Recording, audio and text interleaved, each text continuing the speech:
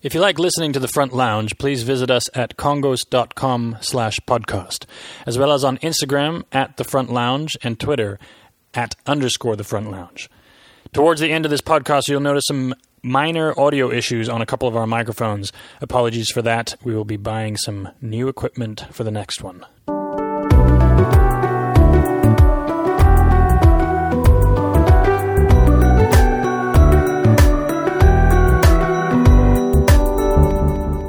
Hello and welcome again to The Front Lounge with KONGOS. We are here with Jonny Baxter Marlow.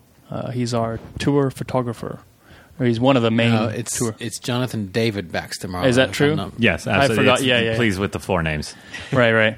I mean, so you've eliminated yourself from being a director because director is maxed out at 3 names. I think you can still be a writer, but you have to abbreviate. You'll be the a first seventh two, wave director. The next bunch are going to be 4 named. You have to be. Absolutely. I think you have to be Jonathan D.B. Marlow. Maybe I could just be D.B. Marlow. D.B. Marlow, yeah. Or J.D. Baxter. J.D.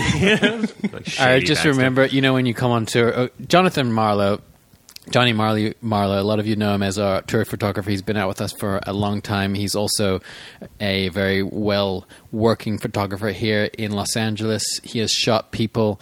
Can I see those notes so I can list the celebrities he's shot? They're not that memorable. Nina, Dobrev, William H. Macy, Charlotte McKinney, Deborah Ann Wall, Adam Scott, a bunch of people you've seen in movies and TV, and many more that I didn't list. I feel like this was all for Rogue recently, like in the last couple of months, right? Those names right there? Actually, no, not all of them. There was a couple for In Style magazine, Vulcan magazine, so I've branched out. Bottom line is we're going to stop puffing him up now. He's a legit photographer. He also comes on tour with us. Several bands that will go unnamed have stolen his photos and posted them on Instagram. You know who you are. Without crediting, yeah. I actually have to interrupt this because I'm ordering Indian food and I need Johnny's order. Chicken tikka masala, mild? Yes. Very mild. Right. For anybody who really wants to know, I have a sort of chicken thing. It's kind of my thing. It's even starting to look slightly like one. Chickens on planet Earth are terrified of Marlow. It's the only thing he I eats. feel like I'm the only one doing my part to take down the chicken population. When you live together for months in a bus, like we have done, you get to know everybody's habits, including their eating habits. And it got to the point where the food order sheet would come around during sound check or whatever, where you write down what you want for lunch. And Johnny's would just be pre-filled in. He would just, like, whatever menu it was the chicken option. And we didn't have to ask him anymore. That's how predictable he became. God, I really wanted to fight. I really wanted to not believe that was the case, but it's just every single time. And then the waves of laughter that come after I write the first C. By the way, let's call him Marlow so there's no confusion between which Johnny we're talking about. Because as everyone knows now, we have Johnny KONGOS and Jonny Marlow. Let's talk a little bit about how we met Jonny Marlow. Is this breaking news? Yeah, this is our breaking news. Oh, this is breaking news. Should I do it or do you want to do it? Oh, this is a good... Oh, shit. I just had to think of this. Yeah, we were playing a show in Sedona for the Sedona Film Festival. It was one of our first shows. It was our first show out of town, out of Phoenix. Right, yeah, that's right. And then after that, we were on our way to the Viper Room. But at that Sedona Film Festival show, this older couple came up to us, and they really dug the set, and they really got it musically, and they were like, "Man, that's awesome! You got to meet our son. He's in L.A." And we said, "Oh, we're on our way to L.A." So we got to know them, Connie and Andrew. Yeah, Connie Baxter Marlow, and she. Yeah, you didn't say who they were, did you? No, you didn't. You didn't say his parents. I did say that, didn't I? Just now. Yeah. Anyway, from you have parents? From my perspective, it was a little bit different because they approached you guys and you're like, who are these Sedona people? Right, they came from a different dimension. Exactly. They actually walked out of the trust frequency yeah. and landed at a gig in Sedona. But when your mother comes to you and is like, "Oh, Johnny, I met the nicest boys, and you are just going to love their music. It's so good." I was like, I'm sure it's great, Mom. But you need to spend a little time with your mom. So I was like, I'll go to a show that you thought was awesome. Well, Danny was being kind of kind. It was the same thing from our perspective. I mean, to put it in perspective, when you're on the road, and even though this was one of our first shows out, we played a lot of shows at home. When someone comes up to you after a show and says you have to meet my son or meet my daughter, like your first response in your head is like, no, I really don't have to meet anyone you want to introduce me to. Really don't. But then, so we came to LA and we did a gig at the Viper Room, and Johnny's mother brought him and some of his friends to our show. We got them on the guest list. Dropped him off at 9. Said, be here by 10. Yeah. And at that point, I was in my early 20s, I believe. Just, I wasn't in high school or anything. let's put it this way, you didn't look as cool as you did now. It was 2007 that we're talking about, though. None of us looked as cool. Not that we looked cool, but we looked even less cool 10 years ago. That's insane that we've all known each other since 2007. That actually kind of freaks me out. Doesn't feel longer than 20 years. That Viper Room show really sold me, guys. Just by the way. Yeah. How many people were there? Do you remember? It couldn't have been more. Hey, than, Marlo, put the mic up to your face. It couldn't have been more than 15 or 20, right? Of our own people? Of probably your not. people? I think it was more. It was closer to 50 or 60. I mean, it was Viper Room's a tiny room. It felt like there were some people there. It wasn't. It certainly was not packed. But no, well, all right. Maybe I'm not trying to like dumb it down or anything. But like I've seen so many shows there. But I do remember you guys were playing your first album, and the first song that I remember being like, It was a pretty star-studded audience though, because we were opening up for Chris Stills. really? That was and Stephen Stills' son. Stephen Stills was there. Yeah, Jacob Dylan was there. It was like Nicolas Bob Cage's Dylan. son. Oh, but Nicolas Cage's son was at one of those. Yeah, I don't know if that was the first one or not, but it was. one of them was saying you got to meet so and so. My mom's got the best contacts. Dude, I'm telling you, moms are the best PR. I've never it was very bizarre. I've never heard somebody like as one of the things they tout about themselves as having the best contacts. we must have done 10 shows at the Viper Room before, during that period where we would drive out to LA, and each time you're hoping somebody important is going to see you. And we would hand out CDs and flyers and just trying to get anything going. And I remember we had CDs one night, I think it was one of the nights you were there, and Jonah Hill was like, that Superbad had just come out or something. And Dad's like, it's Jonah Hill. And he ran up and gave him a CD, and he just goes, nah, thanks, man. Really? I mean, it was. This was back when CDs existed, yeah. And I ran into him. He was trying to get into the Roxy. Now, in retrospect, that's right. He was trying to skip the line at the Roxy. And I said, hey, man. And we were just fucking trying to paper. Well, he wasn't huge at that point either. Like, Superbad was what really got right, him yeah, huge. yeah. So you yeah. just... It was right when that movie was coming out. And now initially I was like, man, who doesn't want a free CD? And now I'm like, nobody wants a fucking free CD. That's literally, I would rather have anything. Yeah, I don't want anything that you're about to give me on the street, you fucking weirdo. That's One of those nights was we went there, and the night before us, One Republic was playing right as Apologize was blowing up. Before the Timbaland version came out, we watched them. We went in the night before, watched them, and we tried to give out our CDs that night because there were actually a ton of industry people there because they were all excited because One Republic was about to. They were break. licking their chops. There was that vibe of, man, this thing is fucking something, and they salivating in the background. Absolutely, I remember Ryan Tedder walked out, and they were really, they're a great band, they were great back then, and you could just see the industry people just being like, they were fucking salivating. Yeah, they were like, we want this guy. Yeah. It's definitely a character-building experience walking up and down Sunset Boulevard trying to give out your CD to LA people. It's a humbling experience, I'm assuming. I feel like... No, it didn't work. I'm not humble. I feel like 90% of the time it's actually not worthwhile and it's counterproductive. If you're the guy handing out the CD or the card, there's an immediate psychological thing that happens where the person receiving is like, okay, I'm going to throw this away. There's just something about the magnetism of an event where you're like, please listen to this. And they're like, nope. Well, because I think in LA specifically, everybody wants to be going to the dope party. Like, they want to be like, you're already throwing the dope party. They don't want to throw it themselves. So they want to be like, oh, you've already got something sick going on. Like, yeah, I want to be part of that. I'm sorry. I'm so busy right now. I don't even have time for this conversation. Yeah, exactly. I'm sorry. Marlow, really, you've learned so much about LA because you're not originally from here, right? You're from Aspen. No, I grew up in Aspen, Colorado / in Mexico with my with my infamous mother. Yeah, we'll definitely get into more stories about that. I've lived here for 12 years, and I've actually known you guys probably the majority of that. But it's an interesting place. I mean, you kind of have to get the lay of the land to survive.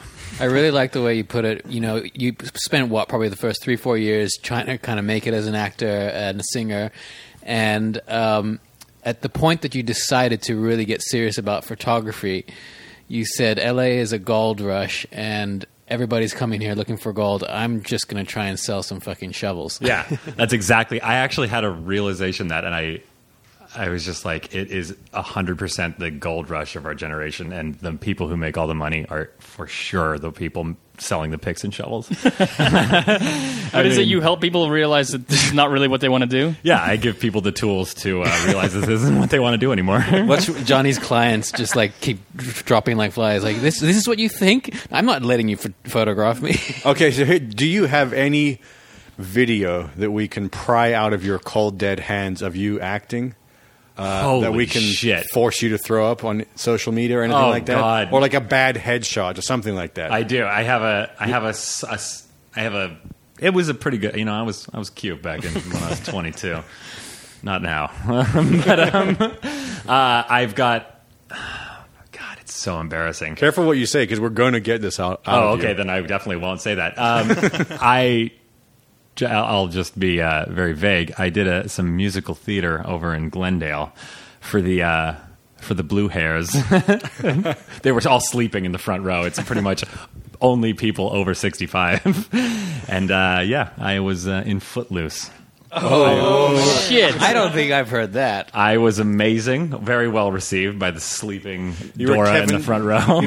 You were Kevin Chicken instead of Kevin Bacon. I wasn't playing Kevin Bacon smart. I was chorus. Okay. Well, I don't know what that means. It's so embarrassing. It's so embarrassing. If we can't get the footage from you, I definitely think we can get it from Connie Baxter Marlow.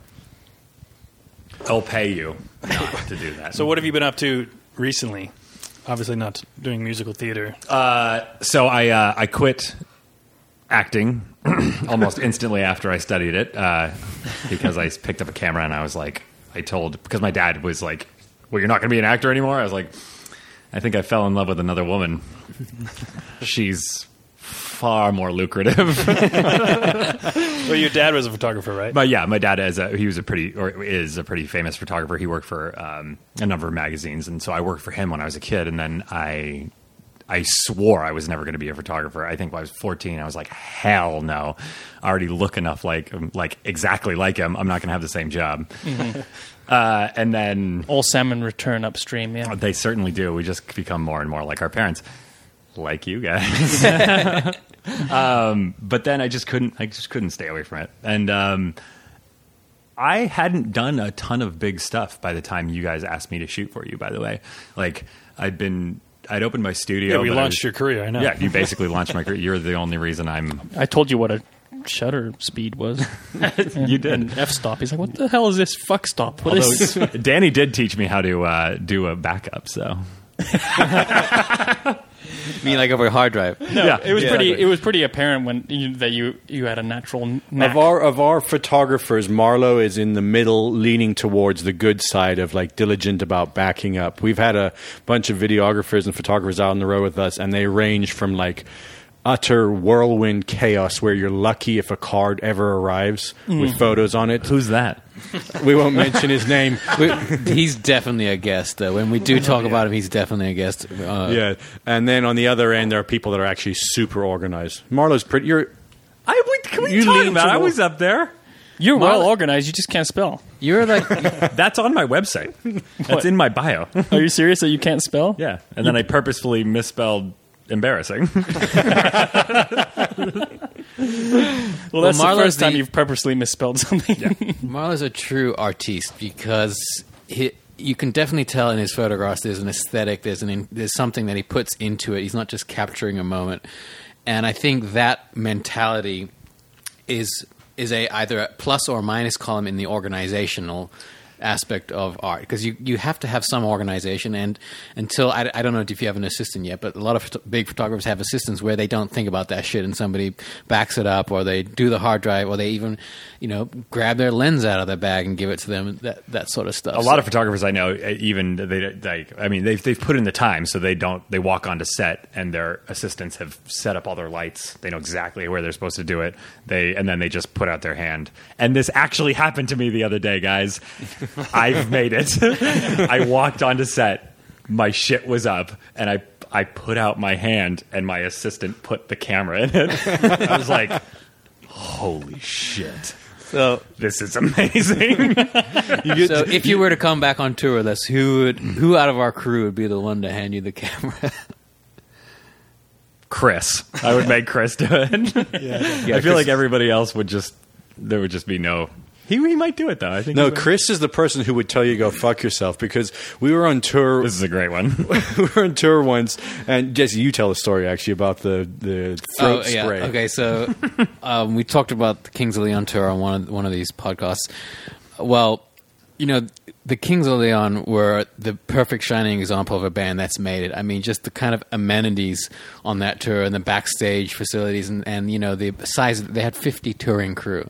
So, if you want to make it as a rock band, that to us was like, oh shit, this is what we want to do. In some aspects, you could argue they took it a little too far. Like Nathan, the drummer, his drum tech, if he was having throat issues, he would have his drum tech throat spray into his mouth during the middle of a song, which is not as crazy as it sounds. As a drummer, both your fucking hands are occupied. You can't do anything in the middle of it. You can't drop a stick and take a drink or whatever, or if you're sick and your throat's fucked up. So anyway, fast forward to our Europe tour where we had Matt, the guy we talked about, who got married and met his wife on tour with us. He was doing merch, and he also did some backline tech on stage. So we told him the story, this is what they did for Kings of Leon, and Dylan's like, my throat's a bit dry. On this song, could you come up and just spray some of this in my mouth? He's like, okay, so now, where is that in the set list? Is that number 3? And he's totally ready for it. And then it's like, I'm just fucking with you. Same story. Go to Chris. Hey, Chris, my throat's kind of dry. Can you come on stage and with this throat spray? And before he even finishes the scene, he goes, go fuck yourself. That's a perfect representation of both of those dudes. Yeah. That's amazing. Matt had the 3 drinks on his amps with different colored straws. The guitar player from Kings of Leon. Mm-hmm. Yeah. Those guys are they're the real deal. They managed to put on a good show. I saw one of them answer a phone call in the middle of the fucking show. Seriously? Yeah. And they still put on a great show. They just don't give a shit and they just truly don't give a shit, and it comes off as a positive thing, Yeah. If you're like a super fan and you wanted them to specifically address your city or something, that'd be that annoying. tour was really just infamous in our whole touring career, though, because we still talk about it. I know, even the meal preparation, and the Young the Giant guys were there too, and they were like, "This is insane." Yeah. Well, we kind of cover this, but it's always fun to talk about. The catering was amazing. This amazing spread. They had these chefs traveling, but what we left out the last time was that was just the chef for the support bands and the crew. The Kings of Leon had their own chef. Oh, there was 2. They had their own chef that only cooked for the band. They would just literally go around city to city and poach chefs from their favorite restaurants. Do you want to come out on the road for a month and a half and cook for us? We should just start elaborating this story, embellishing and saying they had these guys, the Kings of Leon guys, had their own fucking traveling aquaponic garden in one of the semi trucks. They were growing their own food. There was a fluffer for everybody on the crew. I think you're thinking of a different set here, Johnny. Whatever. I've just always wanted to be on one of those. But I remember that feeling that you were talking about, having having the camera being put in your hand. It's like the first time we ever got a crew. More than Mo, because when we just had Mo, we were still setting up with Mo. But the first time you get more than that one crew member and you walk onto stage and all your stuff is set up, it's surreal. And then when you're done, you walk off stage. It was gotten very used to it now, and now we refuse to do a lot of stuff. But it's one of the most amazing feelings. There was a good month or two where I just couldn't let go. Like I still wanted to roll cables up after. I didn't want to, but I just felt like I had to roll cables up because it feels like part of the job, and it is a part of the job in the beginning. But what we may learned, be part of the job again in the future.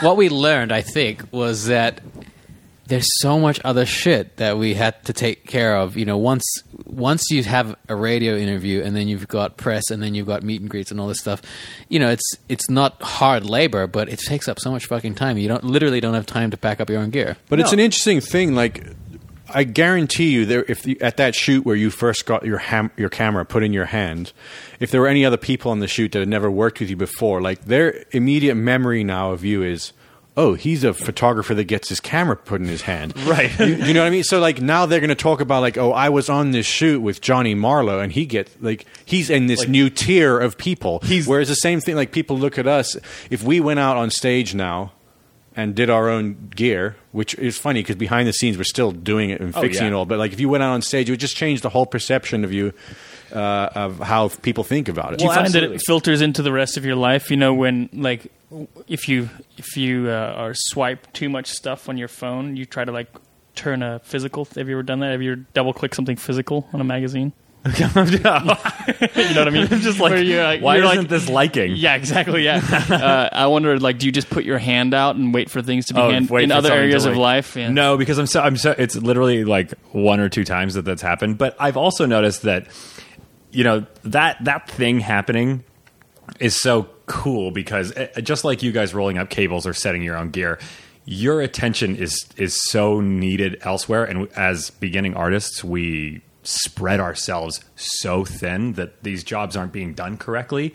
And so, like, when you can focus entirely, when you're not having to do some of those other tasks, like I can sit there actually giving the talent the attention they needed, or like I can go and liaison between the stylist, makeup artist, talent, and everybody. It's like, so, you know, my attention is it was wasted. Well, you said even when the last time we were hanging out talking about this, like a big part of your job as a photographer now is beyond the technical aspects of taking a photo, you're creating an environment and a space where the person you're shooting feels comfortable or feels whatever you're trying to get out of them. And like you become a bit of a psychotherapist, babysitter, comedian, yeah, whatever you need to get out of the person. But I would say that's true with you guys too. I mean, you guys create a total vibe, and you need somebody. People have paid to be there. Like, you guys need to create a really special thing that happens on there. And I think your attention is definitely best,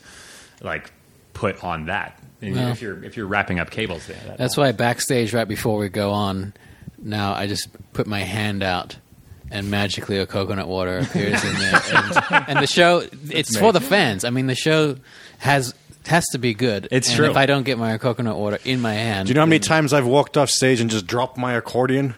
onto me? And to think just comes from a...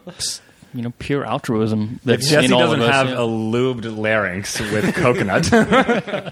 Lubed larynx. That is Apple's new operating system. That's the new name of our new album. Lubed larynx. So, what else have you guys been up to? Hiking. Lubing my larynx. I saw Danny posted a cool sunset picture. That's correct. Where do you hike right broke now, my Danny? black and white red theme. We went hiking at Runyon Canyon. And so you guys have really done it then. Oh, huh? yeah. Yeah. I mean, we're full LA. Maybe other people have some observations, but that is one of the strangest places to hike just in terms of people watching. It's one of the best people watching you can do in the city. It's like yesterday we saw a guy hiking in shorts, tank top, and a large scarf. And it's like 75 degrees out, you know. He's just wearing this large scarf for fashion. And then you see couples that are like matching, and they wear the same perfume and cologne, and they usually blast music out of a little, a speaker that they carry. Matching pit bulls too. Yeah, they'll put their speaker on a dog, and they'll annoy the shit out of their fucking dog. I see a regular couple there that goes on their runs, and they look identical, but they strap a boombox to their dog and blast music like right by his ear, and then for everyone else to hear as they're running up the mountain. I don't want to get Marlow started, but where I go hiking, which is easterly of there, on Griffith Park, much more normal people. I mean, there's a difference for anybody that doesn't live here. There's a divide in Los Angeles, and it's called Western. Western Avenue. Don't go west of Western Avenue. Unless you're going to go west of La Cienega or I guess, yeah, exactly. There's just this really long stripe in between. It's the shadow in The Lion King. All right, I think it's hysterical that Marlow thinks that the dead zone between Western and La Cienega is like a dead zone. It's probably got, 2.3 million people in there, like some of the... None of whom Marlow will associate with. Yeah. I think topping the list Canyon, of Runyon... where Danny and Dylan went today, people literally put on a full face of makeup and get a blowout to go hiking there. It is like... It's literally like a bar. It's where you're going to get discovered, You're going to get your big part hiking up Runyon Canyon. You'll get a big part. A lot of people stretch right at the entrance, so you have to walk by people stretching. And then there's yoga at the... Well, it's not that bad, but I think what tops the list on my Runyon experience is that one day there was just blooming Australians everywhere. And they're everywhere in Los Angeles. Los especially Angeles Runyon. Full of blooming Australians, mate. And we were hiking down the mountain, and I heard these 3 Australians. One of them was hiking in flip-flops, which is typical fearless Australian way of doing things. There's no bloody spiders that can kill me here. Well, this ground is soft here in America, isn't it? They were hiking down the mountain, and they said... I love the kombucha aisle. That's what the fucking guy said. Yeah, and that's when I realized I'd arrived in Los Angeles. There's a whole fridge for kombucha, and you have to show your ID because there's 0.04% alcohol. You really have to show your ID for that? If you want the original kombucha. I can't hear the word kombucha other than in an Australian accent. So we generally have a rule on this podcast that we let things go. And we don't stop things, but I think we should stop talking about LA before everyone switches off this podcast. And we should move on to... St. Paul, Minneapolis. Yeah, no, we should move on to music. Let's do it. This week, we're going to talk about a couple things, but one of the guys we wanted to talk about that we've all really gotten into, and I don't know if any of us knew about it before Eastbound and Down, is a guy called Freddie King, who's an old blues artist. I'd never heard him before. That HBO show Eastbound and Down with Danny McBride, the theme song is by this guy called Freddie King, and so when we watched that show, we delved into his music, and I think he's just I think one of the most legit blues rock artists of that era, and his guitar tone in particular is kind of it's influenced us in the way we approach recording guitars. But he's one of those guys also. He's a lead guitar player and an amazing voice, and sometimes when a person is sort of comping for themselves or they're playing phrases on their guitar in between the vocal phrases, it either works or it doesn't, and I think he just freaking nails it. He'll sing a phrase and then complement it with something on the guitar, and He's made it very difficult for me, at least, to listen to any other kind of that similar style of blues music because he just does it so well that it's almost like the perfect spoiling the good. What era is he from? I'm not as familiar with him. 70s. Ooh. Yeah. It's a little late for Marlow. Yeah, but I could get down. There's in fact the Ain't No Sunshine When She's Gone, the song by Bill Withers. He does a version of that song, and I'll almost prefer it to the Bill Withers version. Really? You should check out, yeah. Okay. He sounds like mud in the best way possible.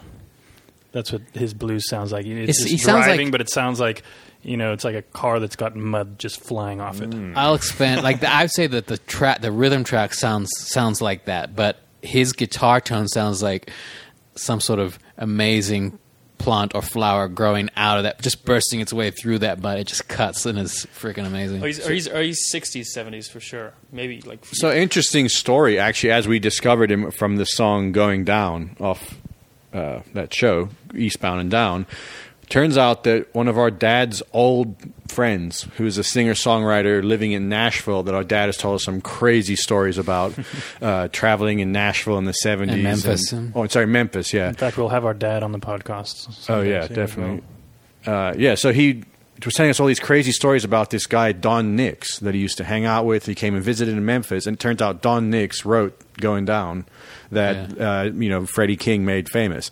So we had no idea of any of this connection. I don't even know if we'd heard the song. So check him out. Check out also my favorite song is Palace of the King. Yeah. And he talks about he talks about pizza in that song. Like, it's too cold and the lyrics are actually really funny. It's about going back to Dallas, where he's from Dallas, I believe, and he's the palace of the king. He talks about going around the world playing his music, and he just needs to get back home to Dallas. It's really funny, but in a cool way. What have you been listening to, Johnny? By the way, every time we walk into Marlow's, every time we walk into Marlow's editing suite when he's been editing some of our photos, he's listening to some old timey, like 1920s sounding female singer. Well. But it's stuff when they just discovered recording. It's like, like vinyl is too high tech for him. He wants original wire recordings. My theory, it's when he discovered the Fountain of Youth. And he's I feel like it was like I was, I would pop on some headphones or just blast it in the dressing room. I don't know, what was it? I really like Lead Belly. Does anybody else listen to Lead Belly? Yeah. Bob Dylan always talks about him. Yeah, Lead Belly was the best. And then who was I listening to recently? Christina Aguilera. Okay, well, so I do listen to old-timey music. Gillian Welsh, I don't know if anybody listens to her. She's still alive. I don't know her. But she's like female. I've been really into female singer-songwriters, as Joey can attest. He'll come up into the room. Yeah, we did give you a bit of a hard time. Because, look, some of our favorite singers, like we get, the ones we can agree on that are absolute favorites of ours, like Joni Mitchell. I think we can all agree. Just absolute genius and hero of ours. But sometimes we would walk into a dressing room and it was like, I don't know, a Dove commercial. A lot of times it was Sally Mann. That was the one you gave me the most shit about. I'll have to listen to it because I also just give. I was maybe driving just giving you shit. Driving sideways, and One Is the Loneliest Number. Basically, it was the Magnolia soundtrack. Oh yeah, but I love that stuff. Yeah, exactly. I was just giving you a hard time. Yeah, but then it would get into weird territory. I'd be listening to some weird shit. But then the other funny thing stems from an insecurity of traveling with just dudes, like 9 or 10 dudes on a bus. Everyone's got to bro it up. Yeah. And so somebody's listening in a sensitive mood, and and you come into the dressing room and you start to feel sensitive. All of a sudden, you just got to say, "What do you listen to, Johnny?" Make a lame. It's an immaturity. Can't we just bro down and just be cry for a bit? That's what's hysterical about you, Marlow, is because you were listening to all this stuff. And then we'd be in a bar somewhere, and the most ridiculous butt rock 90s song would come on, and he's there in the corner singing every single word.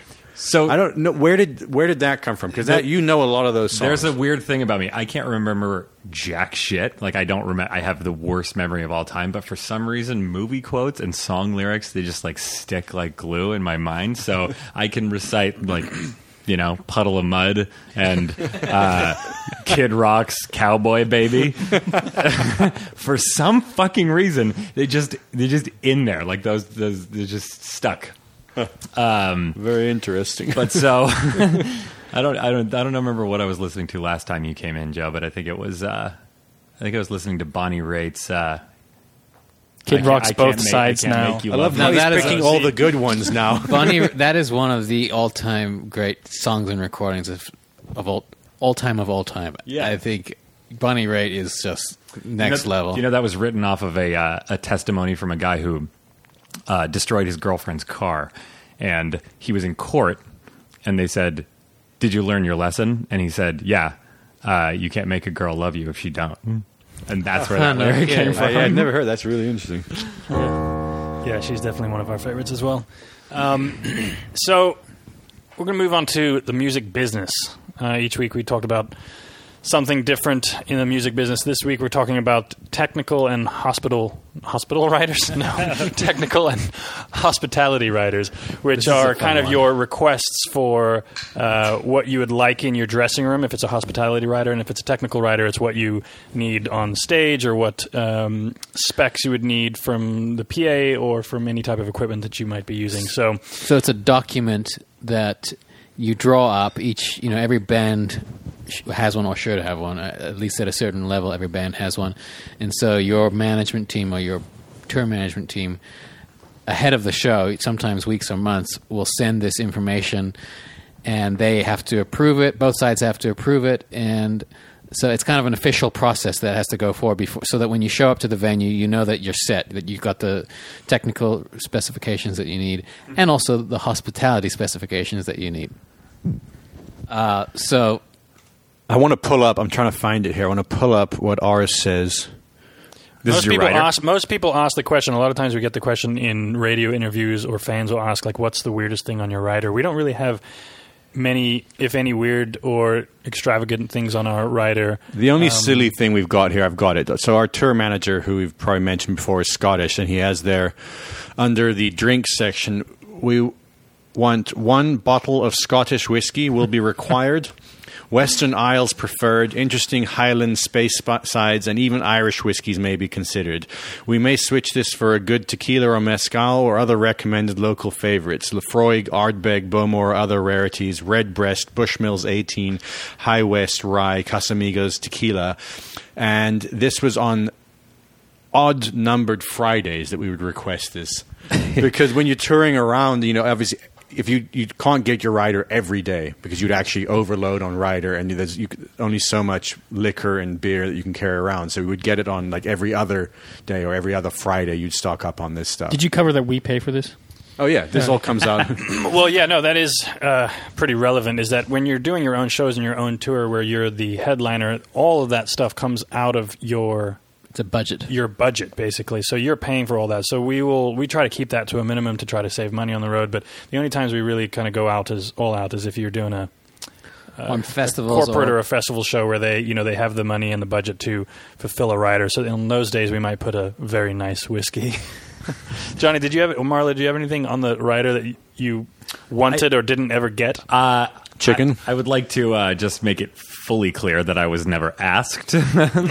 To put anything we asked everyone else. Everyone else on the crew got asked. Really? I wonder why Mick left cool. you. Not cool. But isn't there like a thing that Mick would always? I can't remember. There was a story with they'd put something ridiculous at the end of the rider, and if it wasn't there, that's the brown M&M story. Oh, that's the brown M&M. No, it's actually a common. True, though, yeah, it's a common thing, right? Yeah, it's a common thing that bands do. They'll put a lot of detail into their rider, both technical and hospitality rider, even if they don't necessarily want it, because they're just trying to make sure that the venue and the people taking care of them are paying attention to detail. So if they miss certain of these small details, that means that they're probably not paying enough attention and they didn't read it properly. So that means some big things could go wrong. So a lot of times it's, when you see those crazy stories, I'm, not talking about like the J-Los who put white roses and everything has to be white and this and that.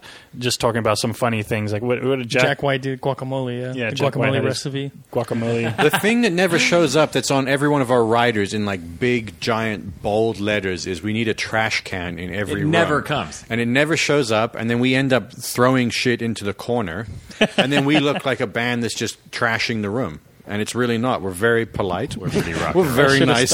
We're very not rock and roll. Years ago. We're very nice.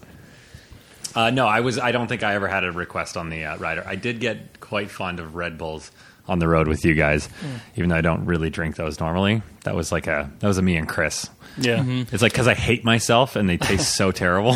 No, everyone has them on the rider just in case. And most people don't like drinking them. I think there may be some lighting engineers like to drink. Yeah. They need them, but for the most part, I think most people don't really enjoy drinking them. It's just that they have to. Sometimes, if you're playing 6-7 shows in a row and you're on that, that 6th show, you're going to need that little bit of extra energy to go play the show or shoot the show or do your job.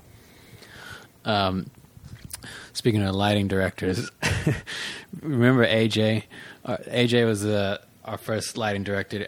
He's a true mad genius. I mean, he came up with so much stuff for our lighting show and worked his ass off. But somehow his rider requests ended up on our rider for like a year or two after he couldn't tour with us on the last few tours, and we still had cottage cheese and sandwich meats and red wine on the rider for like a year that no one was eating or drinking. Our bus fridge would just end up with like 15 pounds of sandwich meat.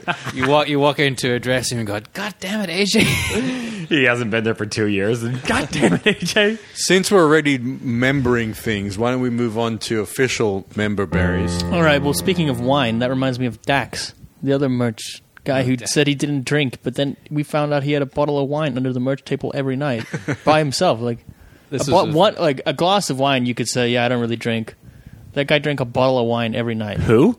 Dax. Anyway, moving on. Well, actually, when Mo comes on in a couple of weeks, we'll talk about Dax. Dax was a merch guy that Mo kind of learned the tricks of the merch trade from. Right. He was he was like a Russian disinformation propagandist in terms of the misinformation he would spread. And Mo would just say, yeah, but Dax said that we're going to be there tomorrow. So, Marlow, you probably tell us the careful version of this story. You have a friend, and you did something ridiculous to him. Ridiculously kind. I'm going to put a disclaimer at the beginning of this story that I'm a terrible person, and I'm really sorry for the things that I've done in the past, and I've tried to make up for them since then. A friend and I got into a bit of a prank war, a prank one-up thing, and he got me real good one day. I left my computer open, and he got into my Facebook, and he just went to town. I mean, really badly, and I was dealing with it for months afterwards. I love that you're going to just leave it there. You can't actually tell us what he did. No, because absolutely really not. Can't be talked about. It's just not appropriate for anybody. So I go down to my house, and in my early 20s, I thought I had a little extra time on my hands. So I created, before this was a thing, I created a girl on Facebook. I'm not going to say her name here because she's still active. I created a girl on Facebook, and then I friended all of our friends from college. I made her work at the front desk. And I picked a girl that was just right up his alley. She had tattoos and black hair. She was a drummer and a dancer. I just knew all the right buzzwords. And then I friended all my friends. And then I friended him. And sorry, can I just, to be clear, because I think it's going to miss people. Like when you literally created an entirely fake profile. I created an entirely fake profile, but I'm going to admit here, which I don't think I've admitted to you guys before, I invented 3 other fake profiles to talk to her to make her look legit. I think that's a legitimate condition that you have. Yeah, I really went for it. And then so I friended all my friends, made her work at the college, and then I was like, oh, I'm going to get this guy so good. And I started flirting with him over the internet, and he was like, wow, this chick is really hot. And so, I would just do subtle things like comment on a photo or, poke him. And then I would, forget about it. But the weirdest thing is that all the guy friends that I friend requested would email me and be like, hey, I totally remember you. It was so nice to see you the other day at the front desk. Even teachers that worked at our college would write to her being like, it's so nice to see you're doing well. It was insane. And so this went on for way too long. I think I, on and off, seduced my friend over the internet for a solid year. I had inside jokes with him. Before people start thinking you're too much of it, can we just say that you're still friends with this guy? That you Absolutely. guys, this was in the spirit of pranking each other and one-upping each other. So. It was in the spirit of one-upping each other, and I mean, it's a classic.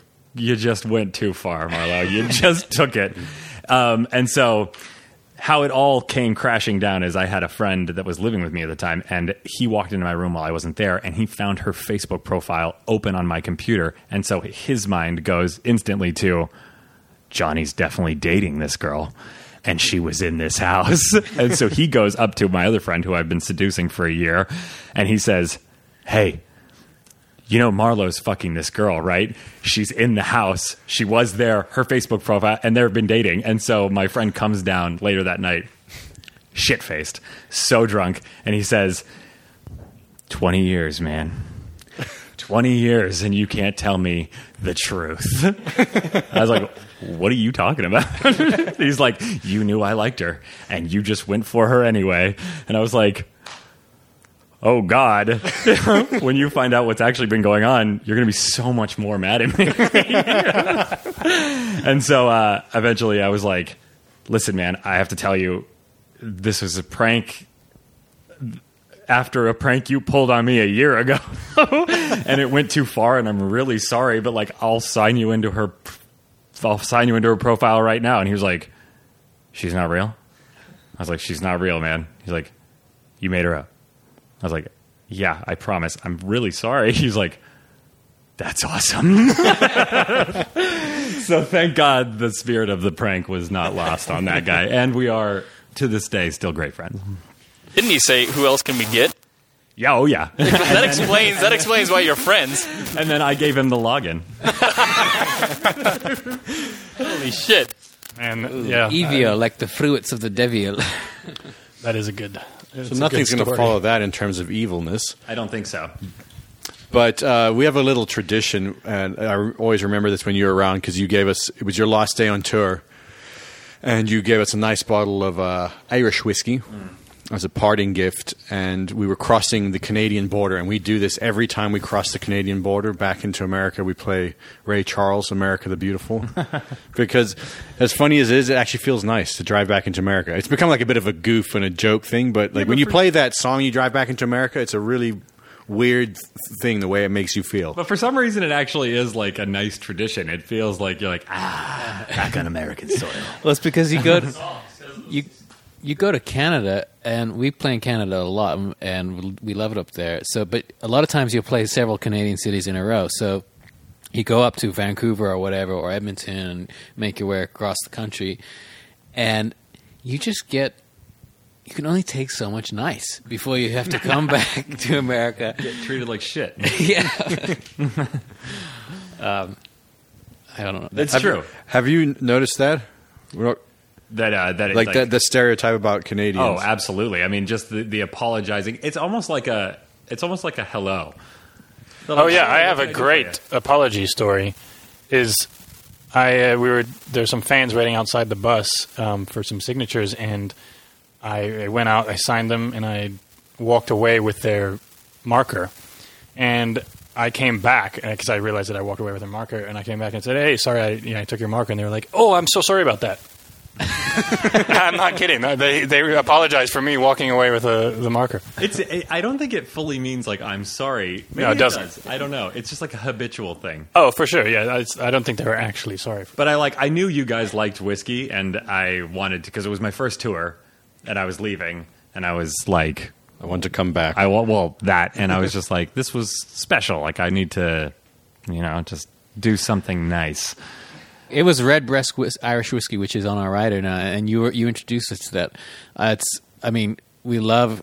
I think Scotch is probably the number one drink of the band and crew, but sometimes nothing can beat a good Irish whiskey. Oof. And that Redbreast did it for us. We finished that bottle as we were crossing into America, and everybody was just like teary and hugging and so drunk though. Luckily, we've always had very nice experiences at the border. Like there's been a couple times we come back in through Buffalo where the border agents have recognized us and been fans of the band. So that's been really kind of weird and nice. But it's sometimes always at like 4 a.m, and you're either just completely tired or very, very, very, very drunk. And it's a very disorienting experience because you cross the border, and almost like 9 times out of 10, you have to leave the bus, go and show your passport, and then they send either people and or dogs onto the bus to go sniff for whatever they're looking for. And it sticks out in my memory, those moments, because it's just you're so out of it. Yeah. And it's such a weird experience. There's cops and people asking you questions like, why were you here? And you're like, I played a show. Like, where?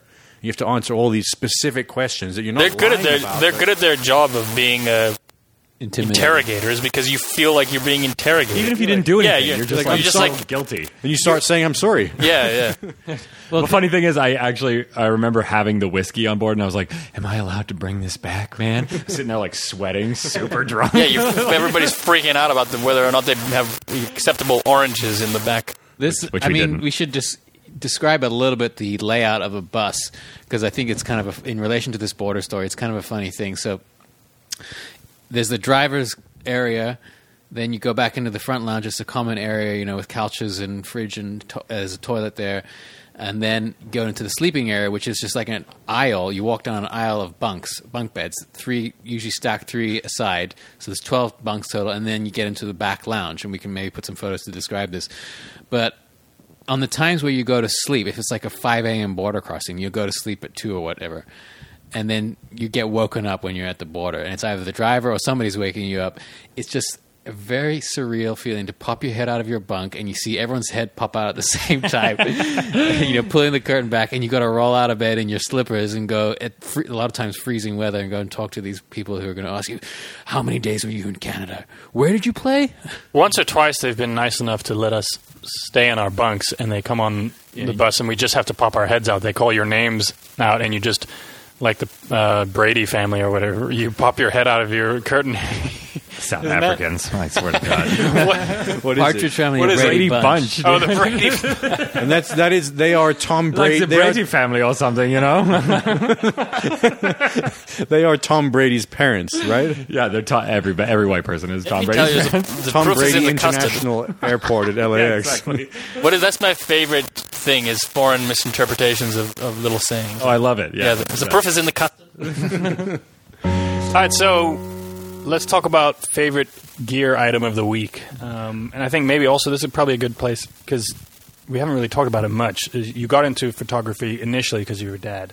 But you had a pretty wild, interesting upbringing. And so maybe just tell us about your favorite piece of gear, and then tell us your history. Tell us gear first. Yeah, tell us your gear. gear. We're doing special guest this week. We're doing photography gear instead of audio gear. Ooh. Well, so okay, just to clarify, should I say favorite piece of road gear or favorite piece of gear in general? Anything you like. Well, I'll do a 2-part because nerd alert. This is how you know you're a nerd. Well, because if anybody's out there wondering what the best way to capture like a rock band is, say, I'd say I wouldn't have been able to get half of the photos that I really treasure and that I think that really describe the feeling on tour without a 600 EX speed light, which is the camera flash that goes on the top of my camera. You can have a good camera and you can have a bad camera, but if you have a speed light with a bracket, and a bracket is something that takes the speed light or the on-camera flash and puts it off to the side of your camera. So it's like little metal piece that goes off to the side, and there's a hot shoe on there, and it gives it that really kind of 1960s paparazzi feel, and it really just has it creates a lot of depth, and it creates a lot of like. That's what you were using when we were doing all the shaky face? Yes, stuff? Exactly. And so like all of like the 1960s kind of paparazzi black and white that I've done all looks like that because of that light. And so, well, if you look at the pictures of those guys taking pictures back then, they had a big flash off to the side, right? A big flash off to the side. It was never on top of their camera, and it always had that little bit of depth. It was always, the shadow was always slightly like an inch off to the left. Maybe you can take some time out of your busy schedule to pick a few favorites of that style of photography so we can put it on the website. I will, absolutely. Yeah. I've even got them in my mind right now. We'll throw some of those shaky faces and all those photos that you took on the road as well up. Yeah, and that was actually part of I was trying to create photo series on the road with you guys, so like the shaky face was one of them. There was a couple other ones that are now escaping me, but we did the bathroom ones. We did the bathroom ones, and but you know, some of the photos that we took on the bus, and you know, bus parties. I would never have been able to catch those bus parties without that light. We have that series that I took with your camera. I put my hand out. And you put your camera in my hand, and I remember where I murdered you. Oh yes, absolutely. Threw you in the trash can. Maybe we'll post one of those up there. Oh yeah, we were stranded because the bus was fucked up, and then Joey did a series where he murdered me and Chris, stuck us in a trash can, and then ran off into the bushes. But I'd say the tour wouldn't have been the same without that one piece of gear. You can have a camera, and you can have like a 60D, a 5D, you can have a 70D, or you can have a little Rebel. But if you don't have something that you don't have the light, then it's not going to look right. Yeah, I guess it's also one of the few things that technology is not able to address yet. I know, like. With Apple's dual lenses and with that light camera, eventually focusing will be a thing of the past, but it already almost is. But light you can't. Light you can't fake, and so at least not convincingly yet. It all has its own vibe to it. That really harsh light that they had no option but to use back in the 60s and 50s and 40s. I hate to say it though, the same thing that it gives you a depth image. Like, have you seen those light cameras? Yeah, the ones with like 17 lenses on them. Oh yes. I mean, once you've got depth information, you will be able to recreate okay, but lighting then you have to be a master of lighting to create that vibe. So you're going to end up using more time trying to create the vibe. Right now, yeah. But 10 years from now... Hey, we have an update, guys. The Indian food is here, so Dylan's gone to get it. But we'll keep this podcast. And I rolling. would say another piece of gear that I would be lost without is, I guess just a film camera. My dad's 1967 Hasselblad 500 cm with a 120 millimeter macro lens. I'm really going to go numbers. For it here. That camera. It's so unique, and it's just got such a vibe and such a look to it. It's like, like you guys recording onto tape, or I don't know if anybody does that anymore, but no, yeah, it definitely is. That's it's a good very analogous. That's a good analogy. Yeah, it's just, the thing is, it doesn't sound better, it doesn't sound worse. It just is different. It has a different personality to it.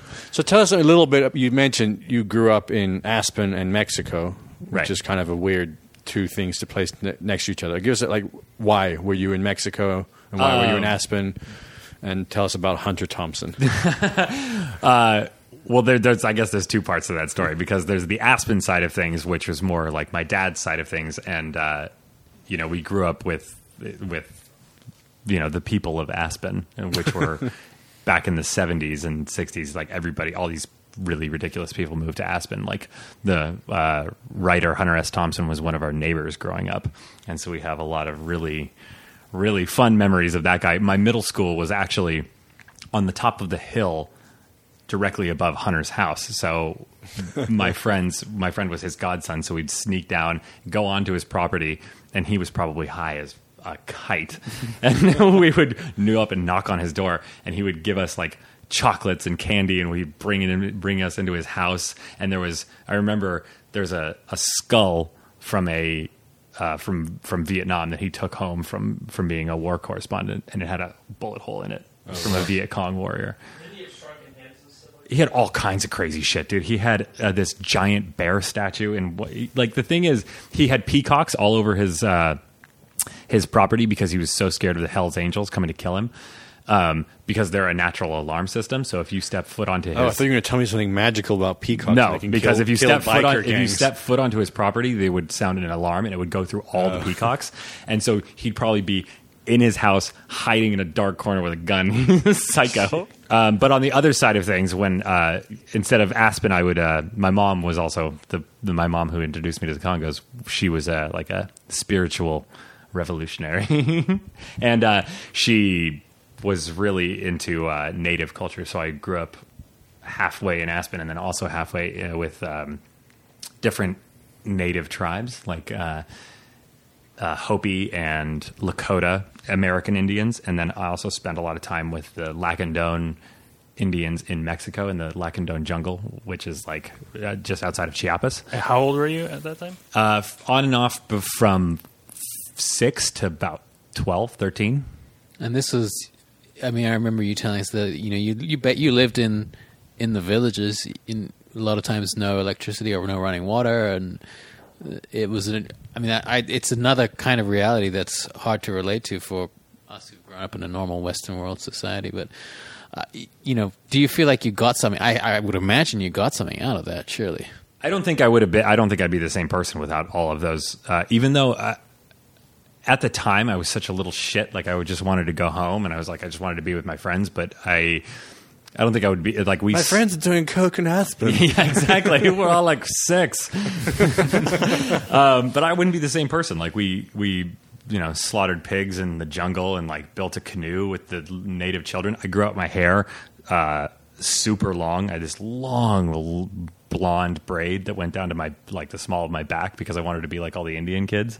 And like we would bathe in this lagoon with all these little like kind of carnivorous fish. And there was jaguars, and like the whole jungle floor would come alive at night, like just I'm starting to think you just fucking read the Jungle Book. That would be bad. I mean, yeah. What part of Mexico is this in? This is in the Lacandon jungle. It's it was 5 hours into the jungle from Chiapas, which is a little bit south of Mexico City. Do you have any pictures? Oh yeah, tons. Yeah. Oh my god, you guys have to see those. And then I've seen a few of them. They're pretty incredible. We lived on top of this mountain with Mexican or a Tarahumara fiddle maker named Patrocinio Lopez. Oh yeah, they're the runners, right? The running Indians of the Chihuahua, of Chihuahua and the Copper Canyon. Oh yeah, those Carl Pilkington documentary about those guys. That tribe, I think the longest run that they've done is 400 miles. That's insane. Yeah, and they have now everyone's gotten into this barefoot because I used to run a lot, and they got into the barefoot minimalist running, and they call them huaraches, like the little I hope I'm not fucking that up. They're like basically little flaps of leather or anything they can find that they tie to their feet, and they run hundreds of miles at a time. Is that less healthy or more healthy or? I mean, I've done a bit of it, and I basically subscribe to the idea that it's ultimately healthy, but you wouldn't want to go running barefoot down Hollywood Boulevard or anything like that. No, but maybe on the dirt, though, right? Yeah. It definitely develops all your tendons and muscles and everything. Yeah, you got to build up to it, but you realize how much impact is happening when you're landing on your heels. Anyway, as a sidetrack, but yeah, that's the tribe. They run hundreds of miles at a time. When I kind of came back to Aspen and went to high school, and then I did a long trip with my mom. The last one I actually did was to South Africa, to the border of Botswana with the Bushmen of the Kalahari. Oh, cool. Yeah, and so that's kind of what tied her to South Africa and to her South African husband, which is kind of tied into you guys because that's what we all connected on, wasn't it? Yeah. Yeah, her current husband is pretty much from our dad's era. From Durban. They didn't know each other, but they knew like almost everyone in common. Our dad and your mom's current husband. Yeah, they just had so many current friends, and then also it's like they were a mirror, like a yin yang of each other. Because I think he moved to London when our dad moved back to South Africa, and our dad moved to London when he moved to South Africa. It was a funny little coincidence. Yeah, exactly. But I wouldn't be the same without those interactions. So I'm really grateful for them. Yeah, well, I look forward to seeing the photos because I haven't actually. I mean, we've talked about. I have to show them to you. I have to find those albums. Yeah. Yeah, we'll throw a couple up there. We'll do our "What's it like being in a band with your brothers" section. How many times have you witnessed us get that question? Holy shit! That reaction says it all. I think possibly every day I've ever been with you on tour. Maybe not when we're just hanging out, but every single day I think. Well, specifically, remember that interview we got in Cleveland, Columbia. Yeah, or Columbia. That's where it was. Columbia, Missouri. Wait, which one was Cleveland? I'm mixing up states. They both started with C. Columbia, Missouri. We were down in the basement getting the interview with us, and that interview is infamous. Yeah. I loved that day. We can't tell you anything. So, what's it like being in a band with your brothers? We thought we'd talk about something that you could kind of chime in on. There's a million things that sort of define the dynamic between us four in this band. And when you go on tour and you're in close quarters and you sometimes go weeks or months where you can't get away from each other, the most escape you can have is by closing the curtain in your bunk. It brings out tensions between everyone. And, so keeping a vibe on tour is really important. But, I mean, there's no escaping getting in arguments sometimes. Especially with brothers where there's a sibling thing built into it and a family sort of history built into it already. So there are times where 10 minutes before we're going on stage, we're screaming at each other about something. It could be something serious or something totally meaningless. But I mean, we've gotten pretty good, and maybe you can weigh in, like on literally being able to call each other the worst things you can imagine. Then 2 seconds later, we walk on stage and we do a show, and we have that's our job. We have to do that. So we've kind of learned to do it. I mean, it's kind of funny to watch, honestly, because it's funny. Yeah. I mean, not really though, because like I'm sitting there sticking a camera in your face too, like when you're at your most vulnerable, and it kind of feels like shit too. I was just like, yeah, like I'm kind of like just like getting. Give me the drama. I'm just like, yes, feed the monster.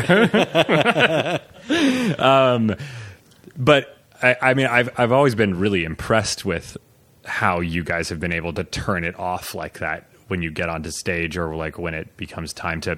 Because honestly, you're pretty good about not diving into any kind of real shit like that in front of anybody else. I've seen it obviously a million times, and maybe I've seen it more than others because I'm constantly documenting you guys.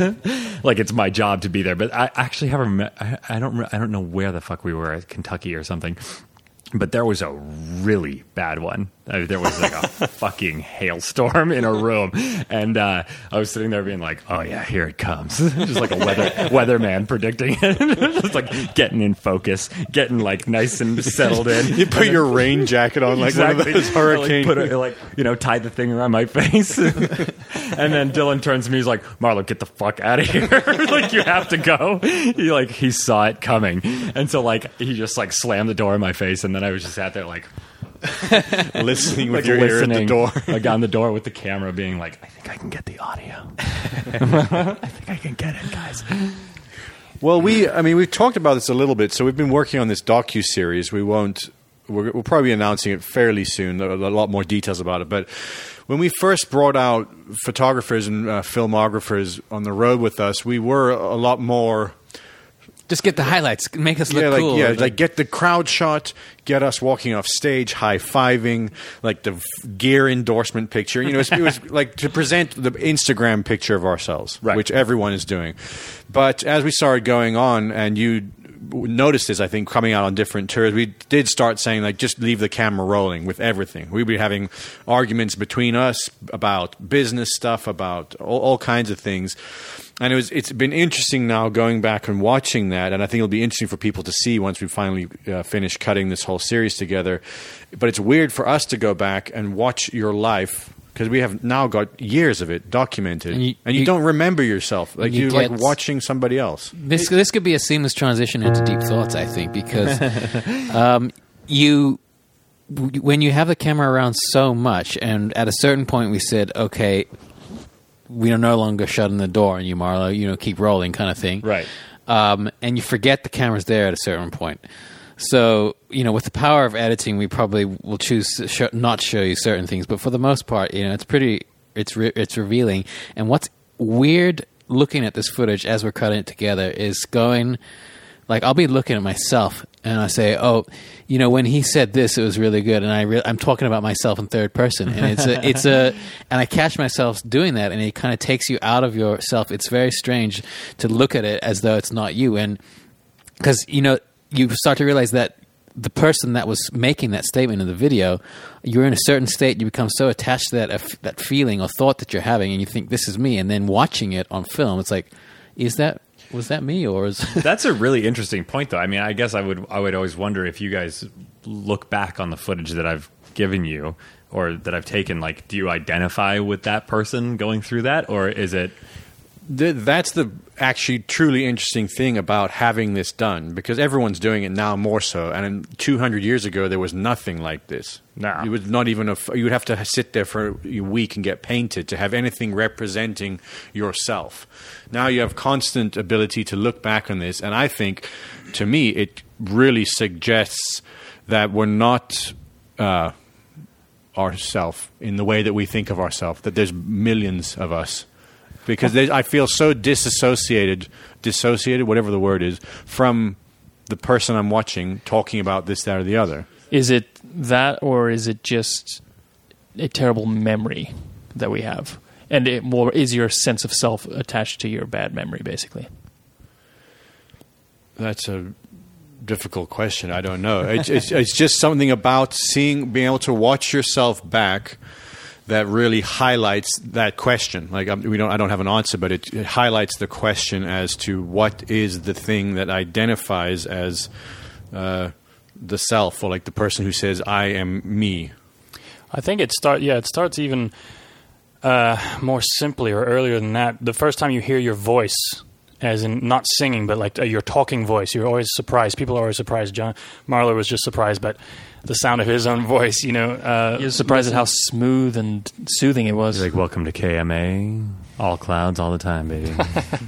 But yeah, when you first hear your talking voice, it's very alarming, actually. You don't think you sound like that. And then once you get over that and you see yourself in an interview and you get over, some aspect of your personality in that, when you're having a camera around you constantly, you get to witness and observe all these very, very subtle things about your personality or your essence or whatever it is. And it's very strange to see certain mannerisms or characteristics that you've never been conscious of.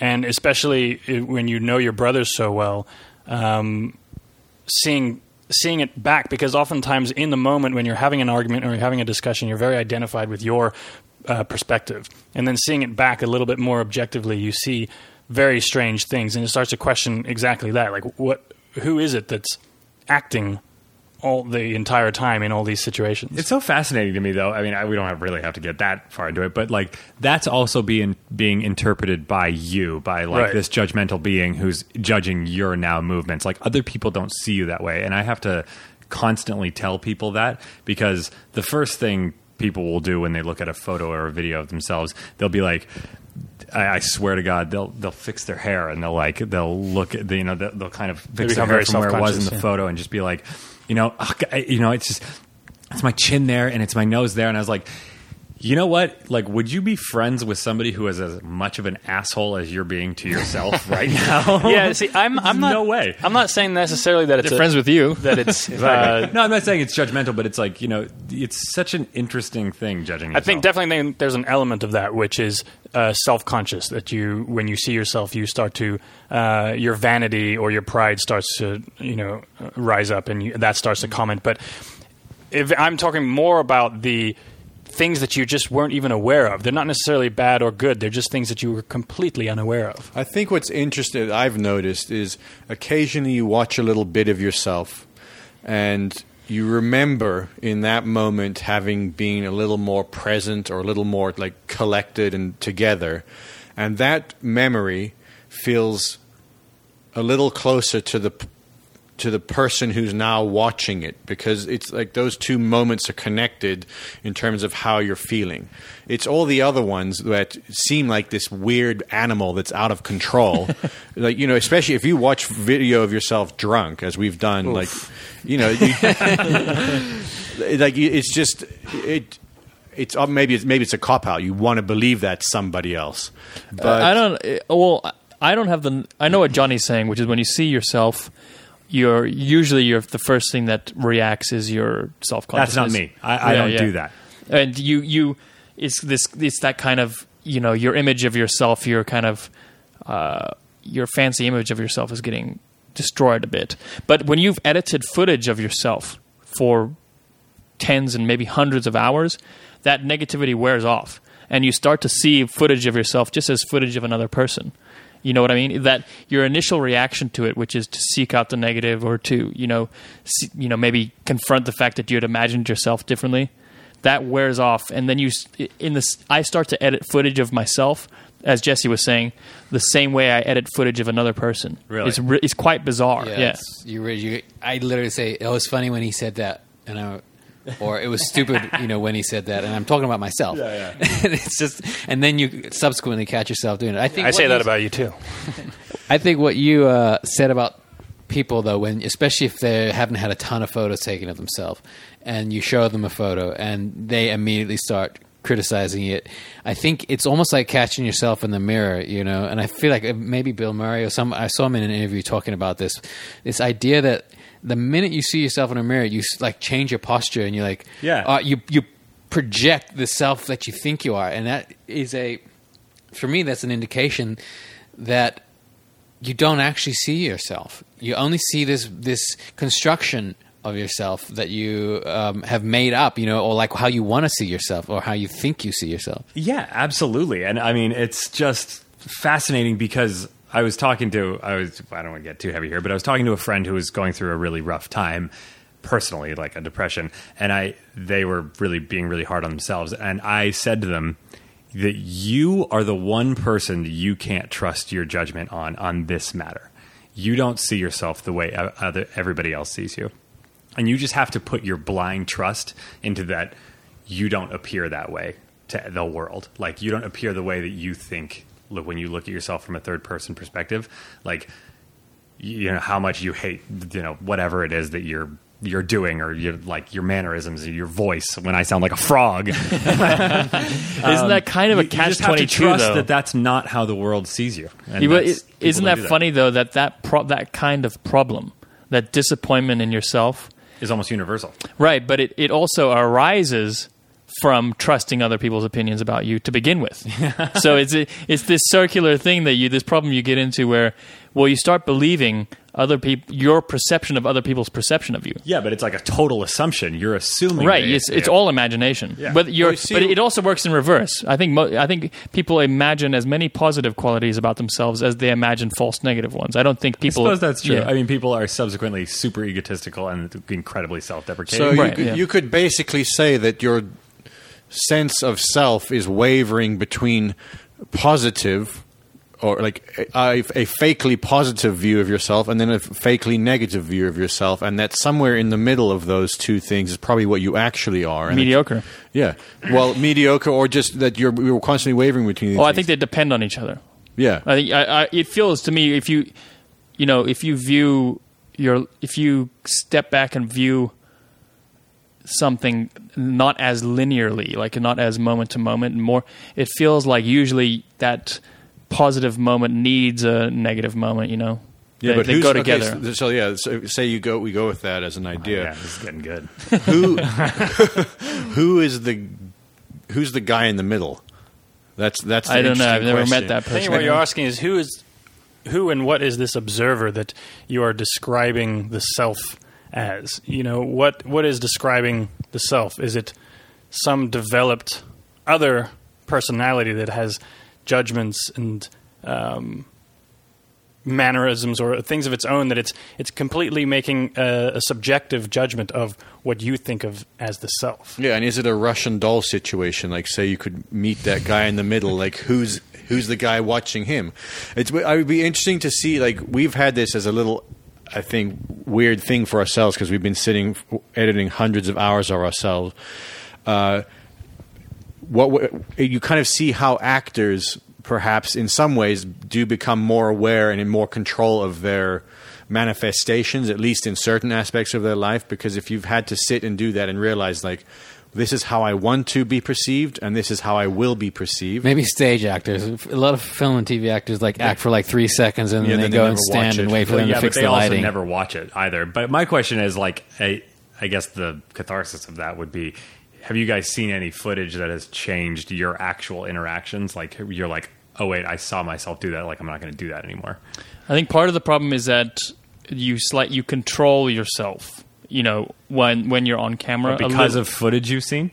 No, I'm saying at the time that you were being filmed, even if you forget the camera's there, you don't really. So you control yourself. I think if we had footage of ourselves, you know, if there was if we lived in London and there was a camera on every corner and everybody could access one of these cameras, then yes, you would have objective footage of yourself. Well, apparently there's objective footage of myself with Gulas in South Africa that he left a camera running while I wasn't aware of this. Wait, what was this? I don't know. We were just shit-faced drinking, and he was like, let's drink their booze. And I was like, it's theirs, dude. You can't do it. I would say definitely that there are things that I've seen on camera where I go back and say, well, I'm not going to do that anymore. Really? Yeah. Yeah, I'm saying there would be a lot more if we weren't performing for the camera. Yeah. If I wasn't so aware of the camera, there'd probably be a lot more things I would change about. I suppose. I don't think judgment has a funny word, like a funny connotation to it. Like sometimes, clearly it's bad to be constantly judging yourself in an unnecessarily negative way, but to reflect on the way you act, you can call it judgment, whatever you want to call it. It's useful, you know. Whether you can implement it basically becomes a question of whether you can remember now, having watched the footage, in the next moment. The next time that you are sitting at a bar, I'm not going to do the thing that I typically do and I've seen myself do. Like that's the difficult part of it. I think that's the point is that judgment is negative. Analysis is just kind of like taking all the facts and being like, okay, has an impartial side. Who do I want to be? That's why I stopped smoking weed. That doesn't make sense to me that it's... I want to hear the end of the story. Okay, go ahead. Oh, the self-analysis part of me turned crazy negative. It wasn't able to be objective anymore. It wasn't able to assimilate all of these little facts, and it just went crazy negative. And so... Well, you're a self-admitted horrible person, so are you sure that wasn't the weed telling you the weed's that like, you're no, just a horrible... Yeah, but so say when I do acid, then it shows me all of those things and I can objectively deal with my horrible personality. You view them in a non-attached way.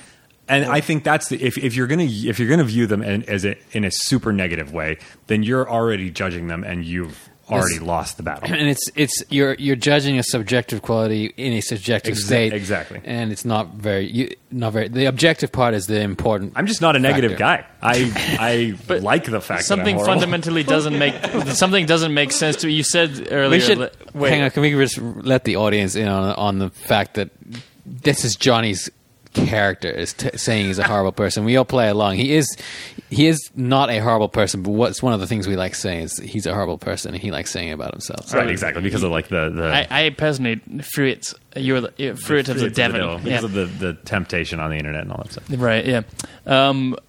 What was I going to say? Oh, yeah. Something doesn't make sense to me, which is that if analysis is based on who do I want to be, is clearly not objective. It's got some subjective aim. But it can be something to reach. Who would I like to be? Right, but isn't that then you're starting off in a state of judgment? Well, we have to start somewhere. So I guess you're comparing the kinds of judgment you're making. I think what you're saying is the very notion. The notion of trying to analyze almost presupposes. Oh dear. Have these kind of is anybody still there? The thing is, you just can't have these talks without starting to use big words. But like what I'm saying is, the minute you start saying you're you can analyze something. Should we just say that we're really fucking high to excuse ourselves from this conversation? I gave them all acid before. This is the same as any other conversation. We're just not talking about beer or whatever. The minute you begin to analyze something, now it presupposes an aim or an end goal for that analysis. Or are you talking about purely just watching? I don't know. I'm starting to have flashbacks of that Woody Allen movie where Diane Keaton and he are talking about subjectivity versus objectivity. And no, but isn't the objective also? And at a certain point, they just say, "Can we please stop talking about sex?" That's perfect. Well, maybe we'll wrap it up. I've got one story to tell about Marlow, which I think is very funny and explains why. Is it a FOMO story? It's not necessarily a FOMO story, but it describes Marlow's personality the way we've just said it, which is he's not a horrible person, but he has a very funny horrible person character. And so his full name is Jonathan Baxter Marlow. David Baxter Marlow the 14th or whatever it is. And his family, where is your family originally from? It's like Maine, right? Or well, we came over on the Mayflower. Yes, they came over the Mayflower. But originally my great-grandfather was the governor of Maine. Right, so Marlow's great-grandfather, if you ever go to Maine and you drive around or you go to Portland and you walk around the city, you'll notice the name Baxter everywhere. He's got his own can of soup or something. Oh, no, there's Baxter Beer, there's Baxter Avenue, there's Baxter Park. He donated how many? 150,000 acres to the state of Maine. Something like that. And we actually have a peak, Baxter Peak, which I stood on top of and said I was king of the world. But you're very angry that your great-grandfather was very charitable and gave away everything you should have inherited. He didn't believe in nepotism, so basically before he died, he was like, nah, you don't get jack shit. So he gave away millions. So Baxter is old money minus the money. Right, we're just old. Yeah, so you've got the personality of you're like Mr. Burns. So that's the joke is that I've adapted this incredibly like rich, horrible, like miser, but without any money. Yeah, so this has kind of seeped into Marlow's fake personality, but also his subconscious, and sometimes it comes out in real life. Where we were walking down the street in Portland, Maine, where his great-grandfather used to own the entire city or state. Everything. And he stops in the middle of the walk and says, "Something's in my shoe. It's bothering me. What is this in my shoe?" Never going to live it down. And he takes off his shoe and he turns it over, and coins fall out of his shoe. And he says, "Oh, it's money." And Dylan hits the pavement. I've never seen him laugh so hard. He's like heaving on the floor while because the whole time he's been talking about I own this state. My family owns this state. What's in my shoe? It's money. It's money. Right. Well, that's probably as good a place as any to end. Yeah, I feel like we could have Johnny back just because this is literally 1/100th of the shit that we've talked on the bus over the years. Seriously, we haven't even touched on South Africa and South America too. Next time we got to talk about Johnny's FOMO. He has literally the worst case of FOMO I've ever seen. I can't miss out on. There was one. It's the only way we got him to do this podcast. I was like sick. Final story for today's podcast. We in 2015 we went on tour. It's a winter tour. At a certain point, literally every single person on the bus was sick. Everyone had this cough that was like you couldn't go to sleep without hearing 5 different. It started with Johnny. Bullshit. It absolutely did. It's because of the fucking amount of chicken you eat. It was the avian flu. Bullshit. I think it started with you. However it started, we all got it. So we finished a 6-week winter tour, and then like 2 days later got on a plane to South America, and we did 7 flights in like 10 days or something like that. And everyone was still sick. He literally could not say no to going out once. I did not see you say no. I'm just going to hang at the hotel, guys, and get some sleep. I didn't see that happen once. We'd be sitting at the bar in between having drinks. He was sniveling and crying in the corner like dying of a flu. Although you two, specifically, let's just say that Johnny and Jesse, both you two were like MIA. You guys were like, I don't give a fuck. I am not coming to party with anybody. No, yeah. I was dying. I was coughing I know. You up a guys lung. were like, you guys were really responsible. But there was one night in particular at the very end of the South American tour where Dylan, Dilly, Danny, and I were everybody. I think we met the guys from Bastille down in the bar, and we were all going to go up. And I was literally about to walk away when that whole thing happened, and they're like, "Dude, come up. We're all going to hang out in our suite." And I was like... The funny thing, I don't even think it was us that said it to you. It was like someone else, random. It was like... No, it was the tall British guy from Bastille. The guy that looks like British, Russell... Well, yeah, I know. But the guy that looks like Russell Brand. And he was like, "We're all going up there, mate. Let's go." And I was like... Fuck yeah. And I was like nose running down to my chin. I couldn't breathe. It was 2:00 in the morning, and I was like... And you dealt with that for a long time, right? You were coughing for about 4 months. I had to have like antibiotics, just like you did, Danny. And like, I couldn't breathe for months afterwards. I had like bronchitis. But was it worth it? Yeah, I had a really great time that night. Well, on that note, thank you very much. I've got a fucking amazing picture of Eric from Young the Giant from that night. I thought you were going to say something else. Oh no! I don't know if we can. Maybe we'll cut this because I don't know if that picture is postable. But well, anyway. With that, thank you very much, Jonathan David Baxter Marlow, for joining us on this podcast. We'll have you back, and we'll put some of his best shots of us that we subjectively judge and hate our profile and nose. And I wish I had combed my beard that day. But you'll see his work, which you've probably already seen all over our Instagram and stuff. So thanks, Johnny. Thanks for having me, guys. Yeah. Thank you. And make sure you subscribe on Apple, Stitcher, Google, whatever you're listening on, and check us out at kongos.com/podcast. PODCAST. See you guys next week.